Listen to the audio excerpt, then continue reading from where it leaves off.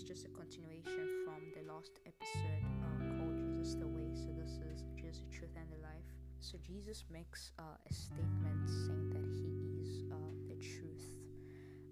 I'd say that this is a bold statement to make, but in the case of Jesus and who he is, we see that he is indeed the truth, and he is not just saying that I know the truth. He says I am the truth. What the definition of truth? I am that the essence or the meaning of truth. I am that.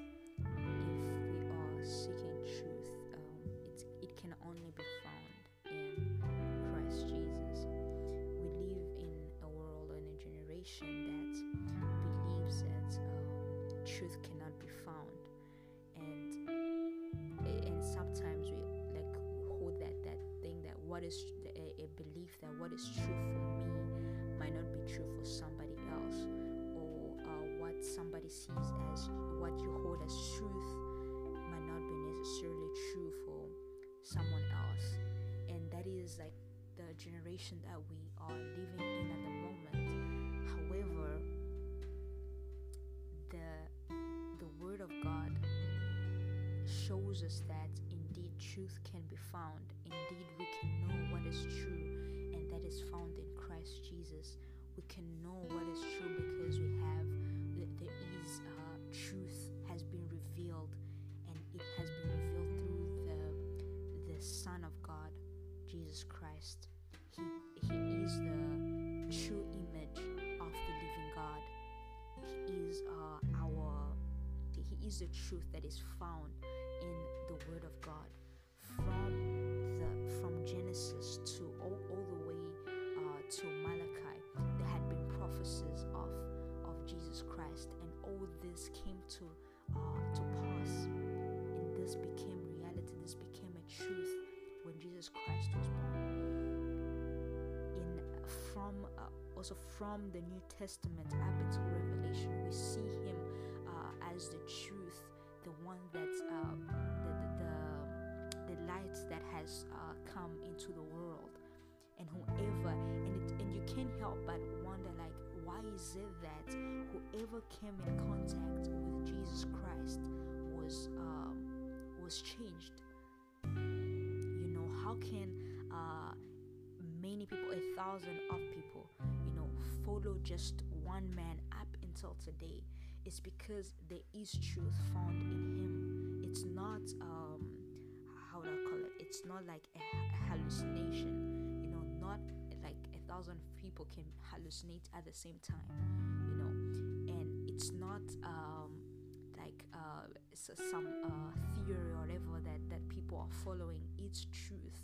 Jesus Christ is the truth, and for me that is like a big testimony of who Jesus Christ is.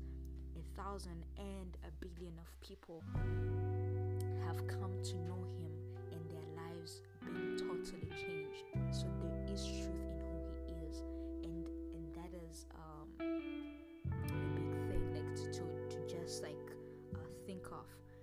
There is truth found in Christ Jesus, even if the world tries to tell us different, that we can never know truth. What is true for you might not be true for me. The foundation, the standard of what truth is, the meaning of truth is Jesus Christ, and we can look up to him. We can have hope that we know and have confidence and assurance, and because his testimony is like no other. His track record is like no other. Nowhere has he ever lied. Nowhere has whatever he has spoken has surely come to pass.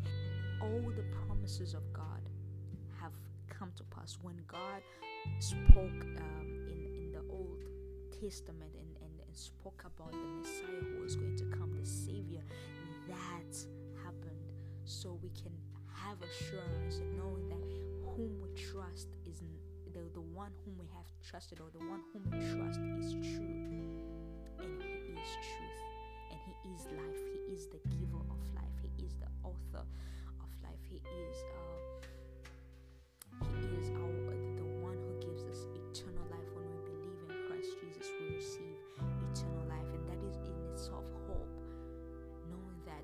it's not just going to end here, that I will one day see Jesus Christ and I will know him as he knows me. I will know God as he has come to know me.